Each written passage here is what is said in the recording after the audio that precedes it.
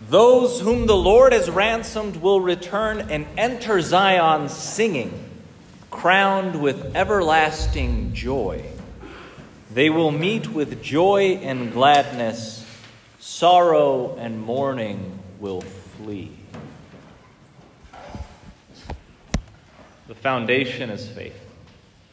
Right? If we have that relationship of faith with the Lord, to where we can build up trust with Him and take Him at His word and allow Him to reveal Himself to us and our own selves to us as well, hope springs from that. Because then we believe His promise of everlasting life. We can find Him as that light shining in the darkness. And the result of that faith and that hope is joy. Because I can always find joy if there's one who knows me completely and loves me totally. If there's one who in every single situation I know is going to be there with me, I can sing for joy. And so today, the church bids us every year on this day to rejoice. Those are the first words of today's liturgy, is rejoice. But it can be hard sometimes, can't it? Especially because we think of joy as just the fleeting emotion of happiness. We think of it as just those good feelings, and those good feelings aren't always there. And in fact, we might have one of those years where they're almost not there at all.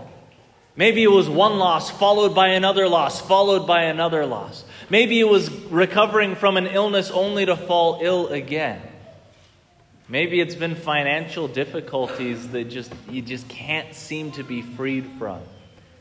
Family strife, maybe a brother or sister you haven't talked to for decades. Children who have left the faith and you think you're racking your brain for how can I bring them back?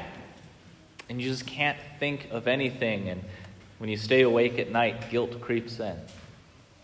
There are so many things that try to rob us of our joy. And today the church says, gather all those up. Bring them all here. Hold them captive and give them to the Lord, who is the God and source of your joy. Don't let them rob you of joy anymore. Because joy is more than just being chipper. Right? Just having that smile plastered on your face all the time, even if inside you're going through a lot. No, sometimes we think that we're not joyful people because we're not giddy all the time. Or we have more of a melancholic disposition, and so we think joy's for someone else. But friends, joy is more than that external smile. Joy is more than that passing feeling. No, joy is the presence of Jesus and the strength that brings. I'm talking about resilient joy. Joy that whatever the world and life throws at us, we can take without being crushed, because we know that one who loves us is with us. One who is strong is carrying us. Very often, the world will define joy as the absence of pain and suffering. But joy is not the absence of suffering. Joy is the presence of Jesus in the midst of that suffering. Because how many people do we know, who seem to have everything together? They have comfort. They have security. They might even have popularity. They might have so many friends, so many people that would do anything for them, but they don't have joy. They have the absence of a lot of suffering, but they might not have the presence of Jesus in the midst of all that they have. And everything else looks cheap and artificial if the light of Christ is not there to illuminate. And so we bring all that has robbed us of our joy to the Lord today. And we realize there's so much out there. There's a lot of suffering and dysfunction in the world. We could look at it in a global way. There are still wars, famines, atrocities being committed. But then you look at just our country and you say, oh, yeah, there's some dysfunction there. Maybe the state level, city level, family level.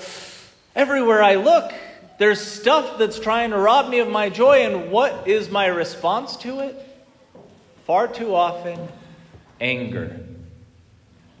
We're an angry people. My goodness. It seems to just increase every year. You disagree with me, I cut your head off.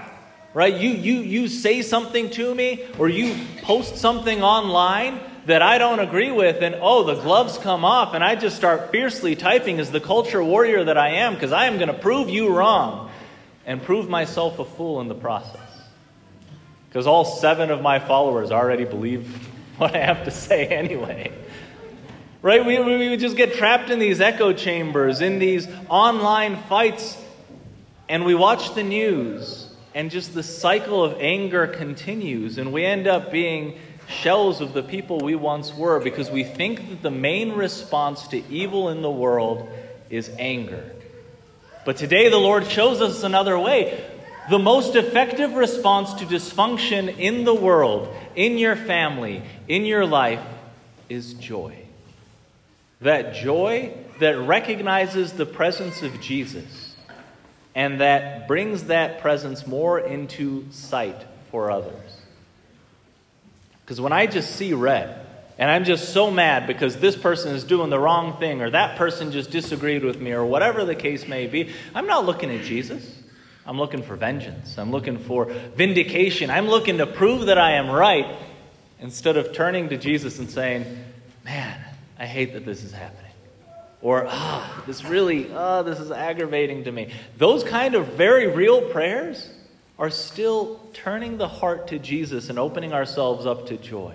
To be able to see something that our plans just blew up in our faces, and instead of getting so mad about it, looking at Jesus and realizing he's kind of laughing right now, like, yeah, I tried to tell you that was a dumb plan. And for us to join him in chuckling and saying, like, yeah, you're right.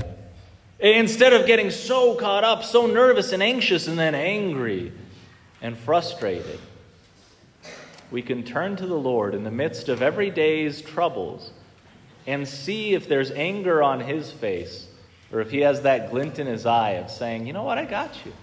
We're still in this. I pray that we can learn to turn to him in those difficult moments, and there in his eyes find joy.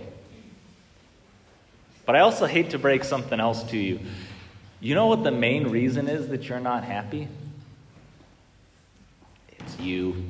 Yeah, sorry. It's your fault. And you might say, like, oh, Father, how dare you? I come here to feel good about myself, not to have you say those things. Come on, I'm in church. I don't mean you're a bad person. No, you're all better people than I am. What I mean about you robbing yourself of your own joy, it's because you are the ultimate one that decides where you're focusing, where your attention will go. You are the one that decides, am I going to fixate on everything that's wrong, or am I going to turn to the Lord who can make things right? Am I going to drown myself in news, or immerse myself in the good news of the gospel? Am I going to focus on everything that robs me of my joy, or am I going to focus on the Lord who is the source of my joy?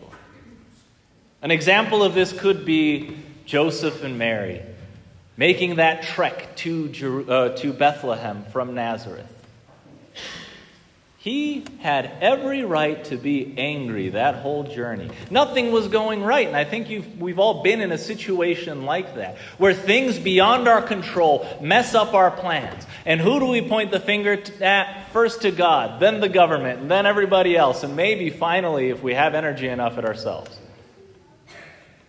He could have been so mad at God. He had his plans for his life, and they were messed up by the angel Gabriel, by Mary's obedience to God's plan. He could have been resentful toward the Lord. Why me? Everybody else gets to have a normal marriage. Why is mine strange in this way? Wondrous, miraculous, but strange. He then could have been so mad at the government. I mean, they're forcing him with his wife in the 3rd trimester of their pregnancy to go cross-country. Dangerous journey, not even knowing if he's going to have a place for them to stay. He could have been griping the whole time, mad at God, mad at government.